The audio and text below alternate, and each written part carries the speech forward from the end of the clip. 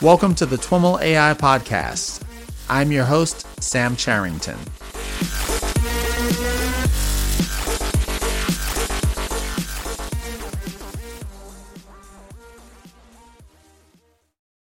All right, everyone. I am here in Vancouver at the 33rd NeurIPS conference, and I've got the pleasure of being seated with a repeat TWIML guest, Sergey Levine. Sergey is an assistant professor in the Department of Electrical Engineering and Computer Science at UC Berkeley. Sergey, welcome back to the TWIML AI Podcast. Thank you.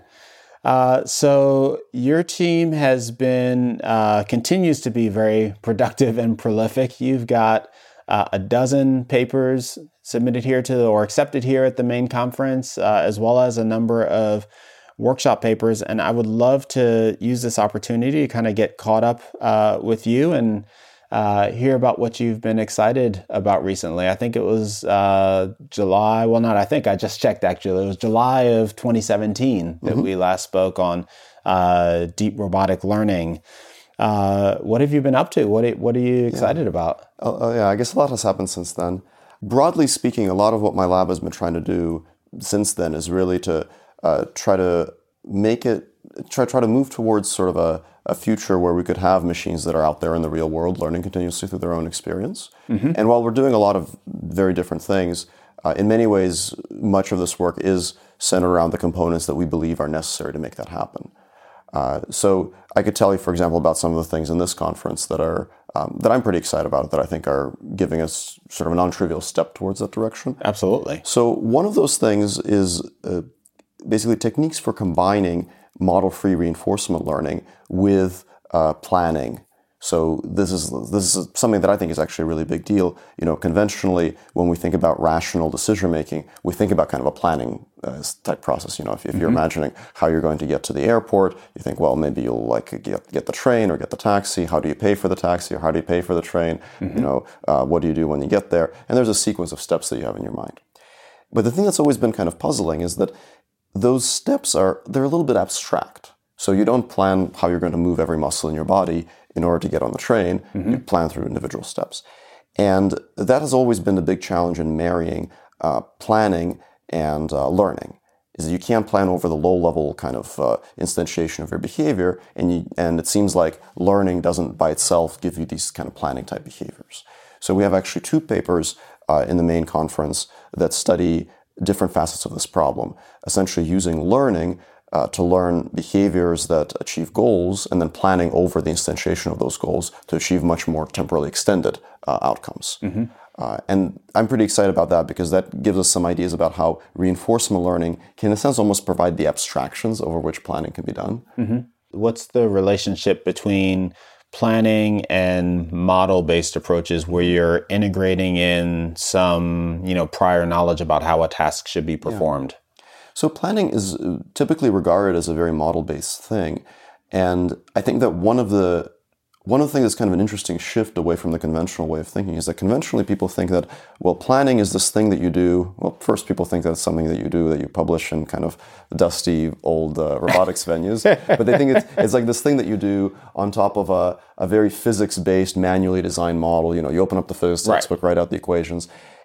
And I think, my group is not the only one working on this. I think this is actually something that we've seen come up more and more over the past year or two, is that people are thinking, well, can you learn abstractions that you can plan over that are not just purely predictive models? So these abstractions don't try to predict, if you take this very low-level action, here's what will happen immediately at the next point in time. But they're kind of higher-level abstractions. They're like, if you execute this intention, how will the world change in some representation that sort of lifts you away from the low-level physical grounding. And by lifting you off from that low-level physical grounding, you actually get a much easier planning problem. So in effect, learning serves to simplify the planning by putting it into the right abstract representation. And why is that? If the planning still needs to be done at a low level, so, in theory, to actually, move the robot or get us from point A to point B? Yes, exactly. So in effect, the learning kind of takes care of the low-level details. So if you have a model-free learned behavior for, let's say, walking to the door, then you don't have to plan how you're going to do that. You can plan at the level of, I want the door open, and then kind of, let your body do its thing to get you there. And I think that's kind of the intuition behind how these methods work. They let the learning take care of these low-level details and then remove them from consideration for the higher-level planning. So it's a kind of a hierarchical approach. I was just going to ask that. It sounds like you're proposing a hierarchical approach in which, as opposed to assuming low-level physics-based models, for example, you're maybe learning in both levels of the hierarchy, but the hierarchy itself simplifies does it simplify both or just the higher level problem? So the hierarchy simplifies the higher level problem, but it does in a sense simplify the lower level problem, because now the learning component doesn't need to take care of being able to achieve very temporally extended goals. So often in reinforcement learning, one of the hardest things is if you have a task where you don't realize that you've reached a successful outcome until you've performed a very long sequence of behaviors that are by themselves unrewarding. So in effect, by chunking up the problem into these intermediate sub-goals, which the algorithm can basically invent. So it basically makes up here are some places I could go. For each place that I've reached repeatedly, let me just compartmentalize that into a little skill. So that doesn't require achieving any temporally extended goal like getting to the airport. And then the higher level planner can go in and say, oh, you know how to reach all these sub-goals. Let me figure out how to sequence them so that you accomplish your end goal. The notion of hierarchical learning like this is not by any means new, but one of the things that has been sort of coming to fruition recently is that people have figured out how to abstract away both the behaviors and the states, right? A planning problem consists of states and the actions, right? So the actions get abstracted away as these skills, and the states get abstracted away via representational learning. And if you have both of those, then you can get a substantially simplified problem for the higher level planner, and you can actually get some of these things to work on interesting, like image-based tasks, for example. One of the interesting nuances that came out for me in the way you describe that is when we think about the analogy that you used, I want to get to the airport, I need to take the bus and the train and the taxi, whatever. That is maybe, let's say, a top-down kind of plan. I'm thinking, I start by identifying the intermediate states that are going to get me to the end goal. But what I thought you just said was that perhaps the intermediate states can be learned in the process of, you're still specifying the end goal maybe, and intermediate states are learned. And, I'm almost thinking like they become kind of a compact or a better optimized representation of memory. There's a lot of work happening here to try to, in RL to incorporate different memory schemes so that we're not throwing away what we've learned in the process. This is perhaps a little bit. So there's always, for any hierarchical scheme, there's a top-down and a bottom-up component. And I think it's conventionally actually something that's been a lot more common is to think about it mostly as a top-down process. So there's a single task that you want to accomplish. It's a very complex task, and you'll go in and sort of chunk that task up into pieces. Yeah. But what has really worked out much better, and this is what we use actually in our work in the main conference too, is that the discovery of the behaviors works very well when it's bottom-up. Essentially, if you go and try to do something in the world, and in the process you've accomplished accidentally maybe something else, like maybe, I'm trying to get to the kitchen, but I happen to have figured out how to reach the bedroom. I'm not thrilled about that, but I can sort of file that away as something I've learned to reuse later. And this bottom-up discovery of skills ends up working very well for these kinds of hierarchical methods, because you can discover those skills before you actually know how to solve some really complex tasks. And so is this analogy to memory one that's useful, or I think really? So. I think in effect, everything that you experience in the course of solving whatever task you have to solve in the world, even if it's not useful to that task, you sort of file it away in your memory as behaviors that you can draw on later. And in practice, the way we represent this is not quite so discrete. It's actually a continuous space of all the possible goals you could reach. And you can think of this as basically filling out that space. So for all the possible states you've seen, can you get a behavior that reaches them? And it's a continuous representation, not a discrete one. What did you call this particular kind of line of research? We don't really have a clear name for it, although maybe we should. So we don't call it hierarchical reinforcement learning because the higher level here is not really reinforcement learning. So I've been calling it kind of hybridizing planning and learning. Okay. To me, like the important bit about it is that the learning provides the abstractions to the planning. So maybe I should come up with a name for it that reflects that. Okay, and so that's a couple of the papers that you have. Yeah, so we have two vein? papers on this. We have one called Search on the Replay Buffer by Benjamin Eisenbach, which applies kind of a non-parametric graph search approach to it. And then we have another one called Learning with Goal Conditioned Policies by Sarusha Nasseriani, which applies more of a continuous trajectory optimization approach for the higher level, so where you continuously optimize over goals. Mm-hmm. And so are they, it sounds like they're both, they're alternate approaches to the higher level optimization problem as opposed to kind of picking off small pieces of... Yes. So the lower level skills actually in both papers are built by learning goal conditioned policies with RL. And that's a technique that has been explored in prior work too. So that's in some sense, it's very important, but it's not really the new part. Cool. So that's 2 of the 12 papers. Yeah.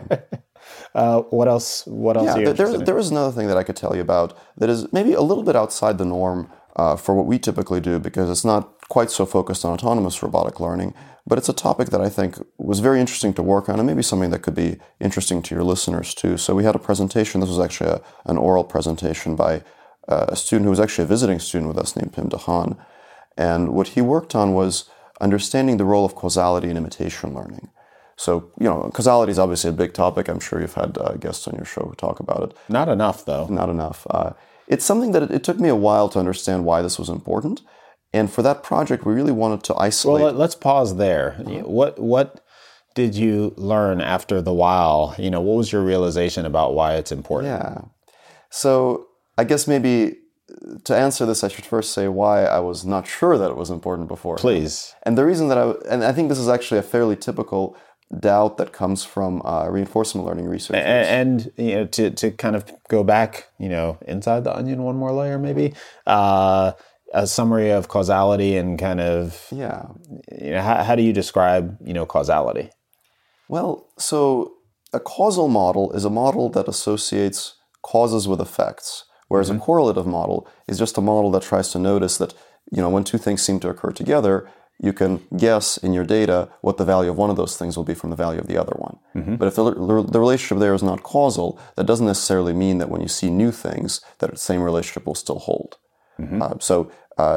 To use an example that's maybe a bit more relevant for our work, if you imagine a driving scenario, you have a car, the car in front of you stops, that causes you to stop. Mm-hmm. But if you stop, the car in front of you will not necessarily stop. Mm-hmm. It just so happens that if you look at data, almost always, if your car stops, the car in front of you stops, but the causality goes the other way, right? Mm-hmm. So there's a correlation in the data because people don't just stop for no reason, but you can't exploit that correlation to affect change in the world. Mm-hmm. And that's tremendously important for robotics, of course, because the whole point is to do things that affect change in the world. Mm-hmm. But you didn't think that was important for a while. I didn't think that was important for the following reason, which is that if you train predictive models and you use those models to act, then maybe your models will make mistakes, but when you go and use them to act, if you actually try stopping to get the guy in front of you to stop and you notice that it isn't working, then you will update your model. You'll learn that. Yeah, you'll patch up that hole. Mm-hmm. And that's why I said earlier that oftentimes reinforcement learning researchers maybe don't worry about these things so much, because once you're in this sort of closed loop scenario where you're constantly updating your model,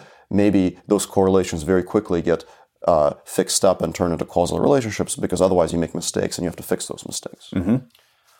But we did figure out a particular setting where this is very important, that is actually a setting where the issue even comes up in practice, like in actual practical things that are deployed there in the world right now, which is imitation learning. So imitation learning is a very simple and very powerful tool that people use today for things like autonomous driving and many other robotics applications, where you collect data from a person operating a machine, maybe driving a car, and then you just treat that as a supervised learning problem. So predict the action that the person took from the observations, which seems like a great idea. Like for driving, you can get lots and lots of data doing this. Mm-hmm. But there are all sorts of correlations that happen, like that stopping example that I gave. Another correlation could be that maybe you turn on the turning signal when you're about to turn, and then you turn. Mm-hmm. But of course, the turn signal is not what caused you to turn. What caused you to turn is your intention to make a right turn. Mm-hmm. And that's perhaps a bit risky. Typically your camera in your car will be mounted outside the car, but if it happens to be inside the car and it can see your turn signal, then it might decide, well, I'll just wait for someone to turn on the turn signal before I turn, which makes no sense, of course. So there are all sorts of these correlations that can happen. And the way it shows up in practice is that when people add more inputs to their system, maybe they have a camera, they'll also add history, or they'll add LiDAR, or they'll add some other sensor. They sometimes find that their imitation learning system actually does worse. And why does it do worse? Well, because all those additional sensors that they're adding add more potential correlations, which might result in this causal confusion. So one of the things that we did with PIM is that we worked on formalizing this problem, identifying why it happens, where it happens, reproducing it kind of in a little petri dish in some toy domains, and then coming up with some simple causal discovery techniques that could be used to partially address it. So our solution is not perfect, it doesn't fix it every time, but to me the thing that's pretty exciting about this work is that it actually allows us to make a little bit more formal something that people have observed anecdotally before, which is this phenomenon that adding more information into your imitation learning system makes it do worse. And I'm pretty happy with that work because I think it's also a technique that people are using in the real world, and if they're not aware of this issue, they might get into a bit of trouble. Can you give us a sense for the technique itself, what it's doing? Yeah, it's actually kind of neat. So this was something that Pim and Dinesh, the lead authors on this, came up with. The idea is that you can think about discovering causal graphs. So if you have a bunch of variables, let's say you have a discrete set of variables, the variables you're predicting are the actions, the variables that you're observing are the observation variables, the states, and some of those state variables are actual causes of the actions, and some of them are spurious. Some of them you should not pay attention to, like the turn signal or whatever. Now, the trouble is that if your observations are things like images, you can't just treat every pixel as a possible cause. There's a lot more structure underneath. So what they did is they actually combined a representation learning phase where you actually take your observations and you turn them into a smaller set of independent latent variables with a causal graph discovery phase. So they have one model that learns this representation, these disentangled variables, and then they have a second phase where they train a model that takes in those variables and a mask that represents the graph. So the graphs always map inputs to outputs, so basically you can represent all possible graphs with a vector of bits that says which edge is there and which edge is absent. So is the graph learned, or is the graph imposed? It's actually a little weird. The model actually simultaneously represents all possible graphs, which seems really hard because there are exponentially many graphs. But of course, the wonderful thing with neural nets is that they do generalize. So it turns out that you don't have to have it train on every possible graph to get it to generalize meaningfully to all or most possible graphs. So you basically randomly delete or remove edges and then train it on these randomly selected graphs and then hope that it generalizes to the others. And so long as those training graphs are drawn from the right distribution, then you should get generalization if you sample enough graphs. Now, that doesn't let you discover the right graph. It just lets you compactly represent all the possible graphs. The discovery then requires intervention. So to discover which of those graphs is correct, you have to somehow break the correlations in your data. So you do that by actually attempting the task, but a very, very small number of times, just so you can figure out which of those graphs is the right one. And those attempts can have one of two forms. Either you attempt the task and you ask for additional human supervision. So you say, well, if I were in this intersection, how should you drive? Or you assume that you have access to a reward function. So you try it yourself and then you look at the rewards. Of course, in both cases, you could learn the task entirely from scratch if you have enough interventions. But the point is that if you have these pre-trained candidate graphs, you can discover the right one with a very, very small number of interventions. Okay, I'm trying to wrap my head around all this. It sounds like, if I'm understanding what's happening, that the training effort is like some exponential multiplier on the training effort for, not trying to figure out this causality. Like in other words, a lot harder, because you have to, it's almost like you are coming up with this graph and then applying like a dropout kind of thing where you're breaking these connections, and you've got to, and the graph is potentially, you have a kind of end by end fully connected thing. Like I'm imagining it exploding. Yeah. Well, so the reason that this ends up being not exponentially difficult is that there's a bit of regularity. So if there's a particular variable and you include that variable or exclude that variable, while in principle the behavior of the resulting model depends a lot on all the other variables, in practice, you can generally get a pretty good idea for whether that variable is a cause or not, just from whether it by itself is excluded or not. So if you exclude, for example, the extra turn signal input, and things just kind of work, okay, maybe the right graph is like no turn signal and some of these other things. But just from the fact that you included the turn signal in these 5 graphs and excluded it in these 5 graphs, that's a really good hint that the turn signal should not be included. So while in theory the whole thing is exponentially bad, in practice for most problems that's not usually the case, and you can identify these individually. So that's why we can get away with substantially less than exponential time training for this, even though in principle there are exponentially many graphs. Of course, you can construct pathological problems where this would not work. So if there's some very, very specific set of edges that works and everything else fails, then through random sampling you probably won't discover that. Right. You mentioned that you formulated a toy problem to illustrate this. Presumably that's also the problem that you presented your experimental results in the context of. Tell us a little bit about that problem. It's actually a very simple toy problem. We just took an Atari game and we drew on the screen a little number that indicates what action was taken at the last time step. You'd think this would be completely innocuous. Like this is the action, you already took that action and you just draw it on the screen. But for good Atari playing strategies, usually the current action is strongly correlated with the previous one. So if you're moving the Pong paddle down, you probably move it down for several steps. So there's a strong temporal correlation, which means that drawing that previous action as a digit on the screen gives the imitator a very strong hint about the next action. But of course, that's not a causal relationship, because the action you took before is not the cause of your next action. And so it turns out that just adding that digit to the screen for an Atari game completely breaks your ability to imitate an optimal Atari player, which is kind of a disturbing thing to me. Yeah, why is that? Is it because the agent kind of over indexes on the thing that you drew, or? Yeah, it's because basically learning machines like to be lazy if they can be lazy. So a very lazy strategy is to just say, hey, I know that the next action strongly correlates with the previous one. Not always, but it's a pretty good clue. So it's very easy for me to read this digit. It's very hard for me to figure out what's going on in the game. So I'll just start off by looking at that little hint that you gave me, and I can get some decent performance out of that. And I'm so happy with that I'll kind of not really pay as much attention to everything else and never bother learning the real task. So it, of course, doesn't pay attention exclusively to that thing, but it pays so much attention to it that once that relationship is broken, once the action is not actually coming from an optimal policy, once it has to play for itself, the performance just tanks. And so since you're optimizing on the ultimate outcome, it's kind of like, in a sense, a crude sense, like a multitask thing. It's like find an optimal policy given the previous action.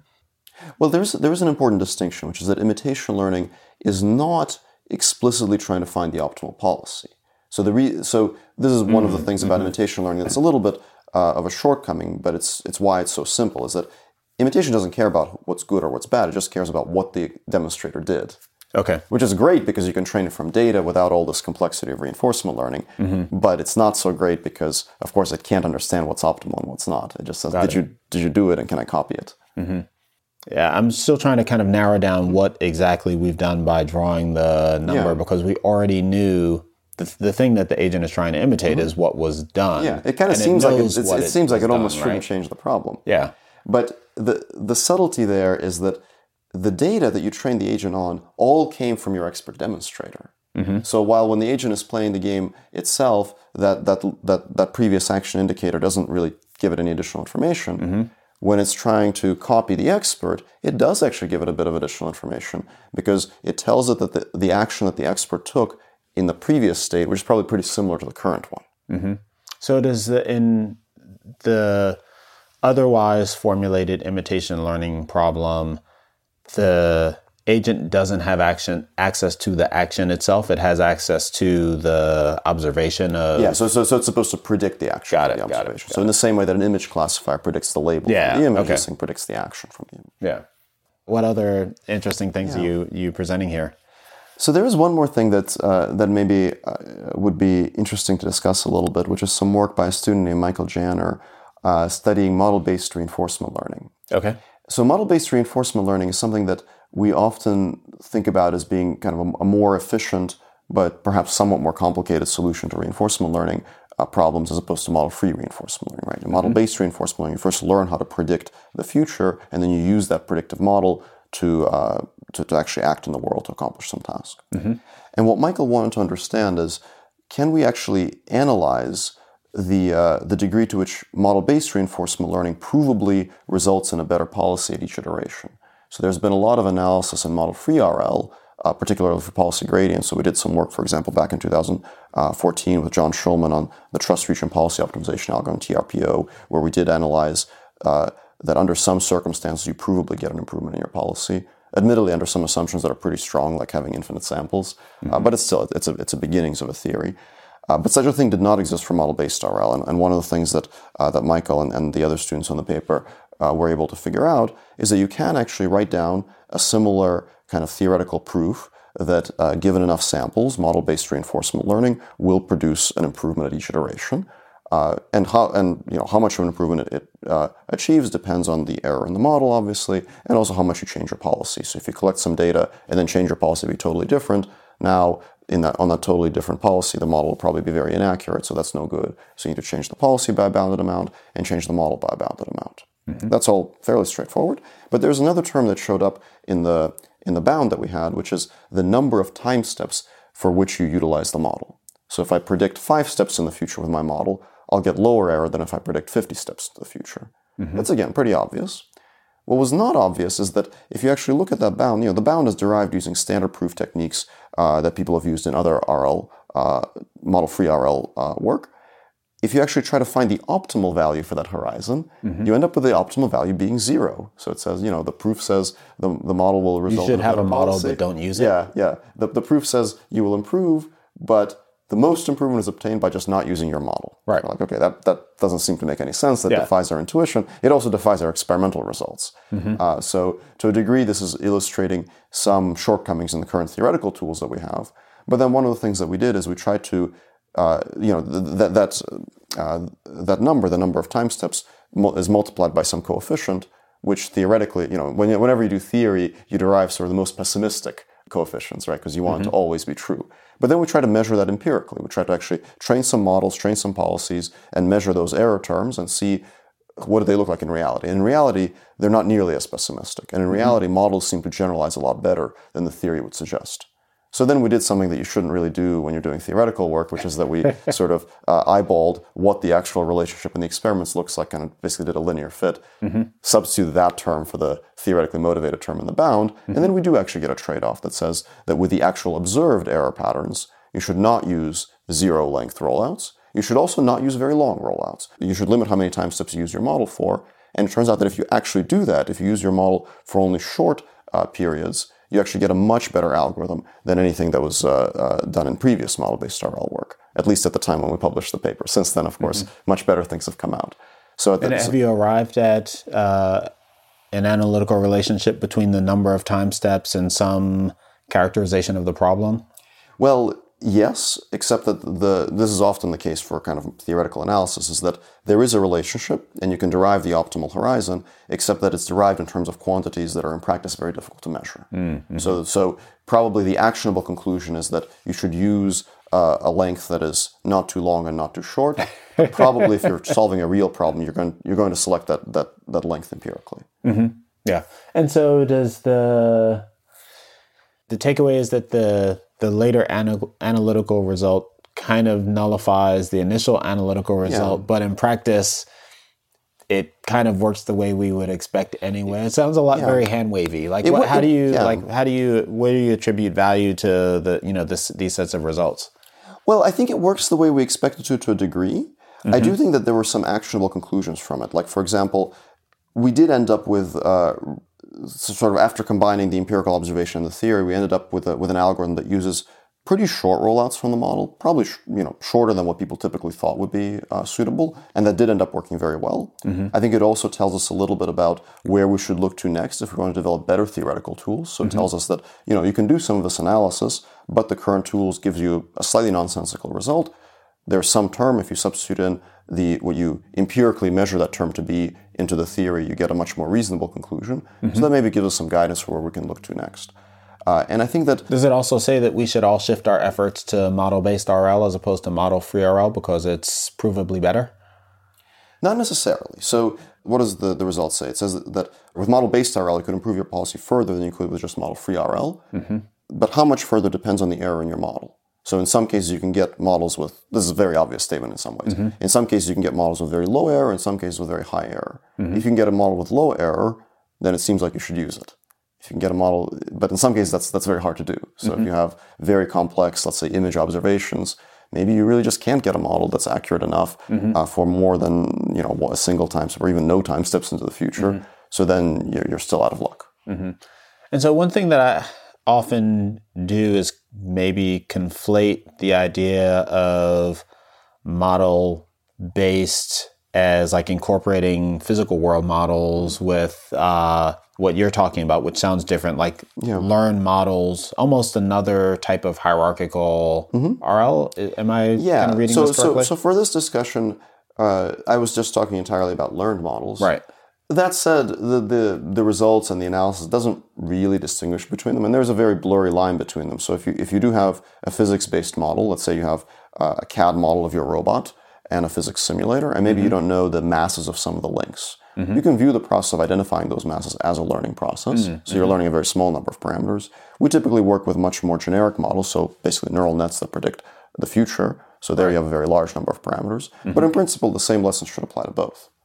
Does this particular research parameterize the relative benefit in terms of number of parameters, or is that interesting for you? We typically don't worry too much about the number of parameters because we're more concerned with sort of how well we can get this thing to work and how efficiently in terms of data. This is maybe like a little bit of a philosophical point. I kind of trust the systems people and the architecture people. I think they'll build better chips for us and we'll be able to have lots of parameters. Yeah. And also, in general, in deep learning research, one of the things we found time and time again is that when you have a huge number of parameters, things seem to just work better. And right now, people are actually starting to understand why. They're starting to understand that over-parameterization is actually a very good thing for optimization. So it seems like trying to keep the number of parameters down is not such a rewarding process. So we're more concerned with data because data comes at a cost and final performance. Okay, so this particular result, then to kind of summarize, is not necessarily an about face or shift in perspective from the last time we talked that was very much in the camp of kind of an end-to-end learned approach with a highly parameterized model, a deep neural network as your core model, towards, hey, this result says that we should be incorporating more physics-based models into our RL. Yeah, it doesn't necessarily say that. Although, of course, if you do have the luxury of having some knowledge about physics, you'll probably have a more accurate model, which means that you'll be able to get more improvement at every step of this process. But yeah, it's really all about how much error you have. And you've also got some work being presented here on off-policy RL? Yeah, so this is an area that I've been pretty passionate about for a while because I think it's important in robotics. It's also very important in many fields outside of robotics. So basically, when we think about reinforcement learning, we typically think about it as a very active process. So if you open up the Sutton and Bardo textbook, you see this diagram. The agent interacts with the world, and then it improves its policy, and then interacts with the world some more. It's fundamentally an online active thing. But if we want models that generalize very well, we want to be able to train those models on large amounts of data because that's where you get your generalization. So if you want to have very good computer vision systems as part of your RL policy, you need to see lots of images. And it's very hard to have lots of data and to have this fundamentally active online learning process. Like if you need to collect data every time you improve your policy and you need ImageNet-sized data sets, you essentially need to collect something the size of ImageNet, improve your policy, then throw it out and then collect it again. And that's just not a very scalable proposition.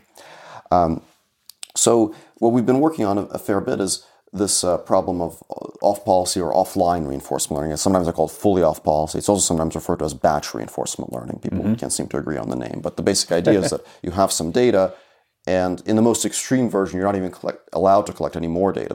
That data is all you've got, and you just have to extract the best policy you can out of it. In reality, we'll probably do something a little in between. We'd use the data and then interact with the world a little bit.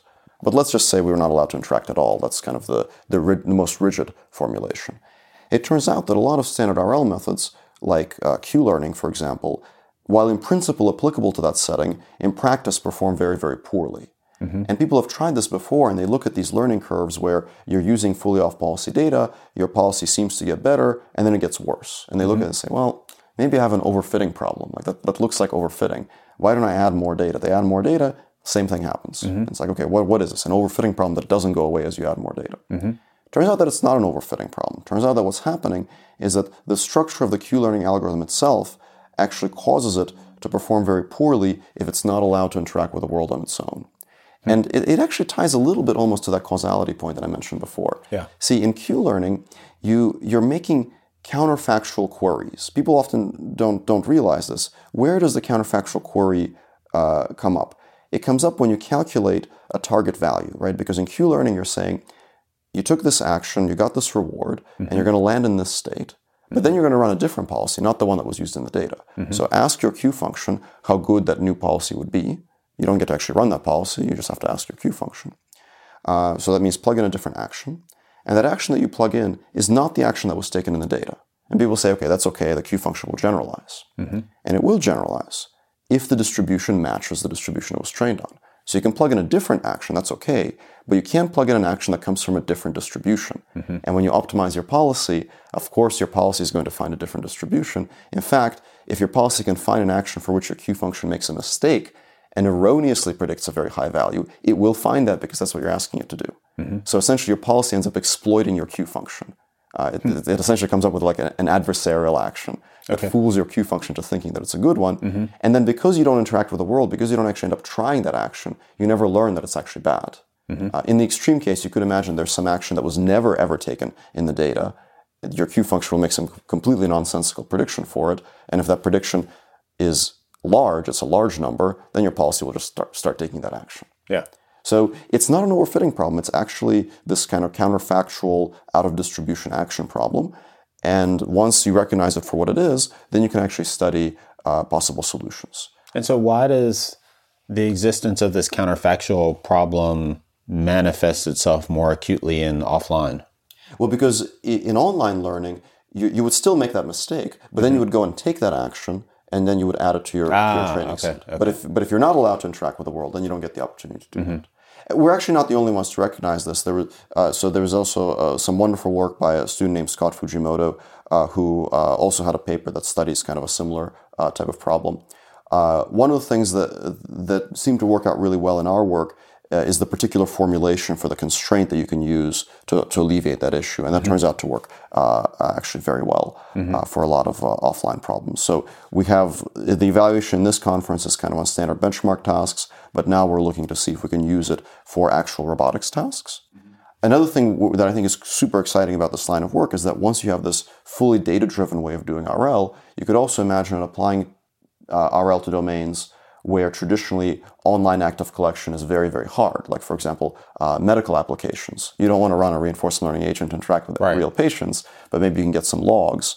Maybe applications for e-commerce, for educational support agents, decision-making support, that sort of thing. These are all areas where you can get data, but it's very costly and dangerous to actually have active interactions. The example you used in describing the off-policy, offline RL was something like an ImageNet. If ImageNet is the data set that you're working on, what's an example of the kind of the problem formulation or the thing that you're trying to learn? Yeah, so I was maybe a little quick in saying that. You're just talking about a data set generally. I meant ImageNet sized. Got it. ImageNet is a giant data set that we know enables generalization. It's not an RL data set, it's an image classification data set. But if you imagine that you need similar generalization in RL, you probably need a similar scale. So on the order of, millions of samples. Sure. And so what are the data sets, for which you are with which you're experimenting with off policy? Yeah. So in the paper that we have in the main conference, we, this is just kind of standard benchmark tasks. So we basically took regular RL benchmarks, like the OpenAI GYM benchmarks, and we made them off policy. So that's not an application. That's just a a little benchmarking procedure. And how do you do that? Do you just have an agent go do a bunch of stuff and then erase a bunch of the data, or yeah, we just have some existing agent interact with a task, save the data to disk, and then pretend as though we were given that data. Okay. But that's just for testing. One of the things that we've been doing since then, which is not part of this paper, but it's actually something we'll be presenting at a workshop, is actually trying to collect such a data set for real. We actually called it RoboNet, and this was actually kind of a joint effort with a number of different universities. So we had some folks from Stanford, Chelsea Finn and her lab, some folks from University of Pennsylvania, some folks from Carnegie Mellon contribute data to this large data set of robotic interactions. And one of the things that we did that was a little unusual is that it's actually a data set collected from multiple different robots. So these are all robotic arms, and they're all performing kind of similar tasks, relocating objects on a table, moving things around, but they're actually different robots. And one of the things that we studied in that work is, well, first, can we collect this data? Can we make it available to the community? But also, can we train a model that actually is robot agnostic? So you could imagine whatever robot arm you have, you take this model, plug it in, and maybe it will control that robot. We didn't quite achieve that, so we couldn't get a single model that actually generalizes in zero shot to new robots, but maybe somebody else will get it to work later. But what we did achieve is we managed to use it as effective pre-training. So you can take all the robots except for one of them, pre-train, and then get a new robot, get a little bit of data, and then fine-tune. And that works so far. And maybe with a data set out there and available, perhaps people can take it and see if they can move towards zero-shot generalization. And of course, since it's a fixed data set, it's kind of an ideal fit for fully off-policy RL research. Well, Sergey, thanks so much for taking the time to chat with us, give us an update on what you're up to. Sounds like a bunch of really interesting stuff. Thank you. We'll have lots of homework to do after this podcast. Thank you.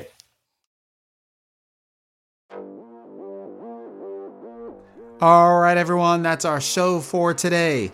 To learn more about today's guest or the topics mentioned in this interview, visit twimlai.com. Of course, if you like what you hear on the podcast, please subscribe, rate, and review the show on your favorite podcatcher. Thanks so much for listening, and catch you next time.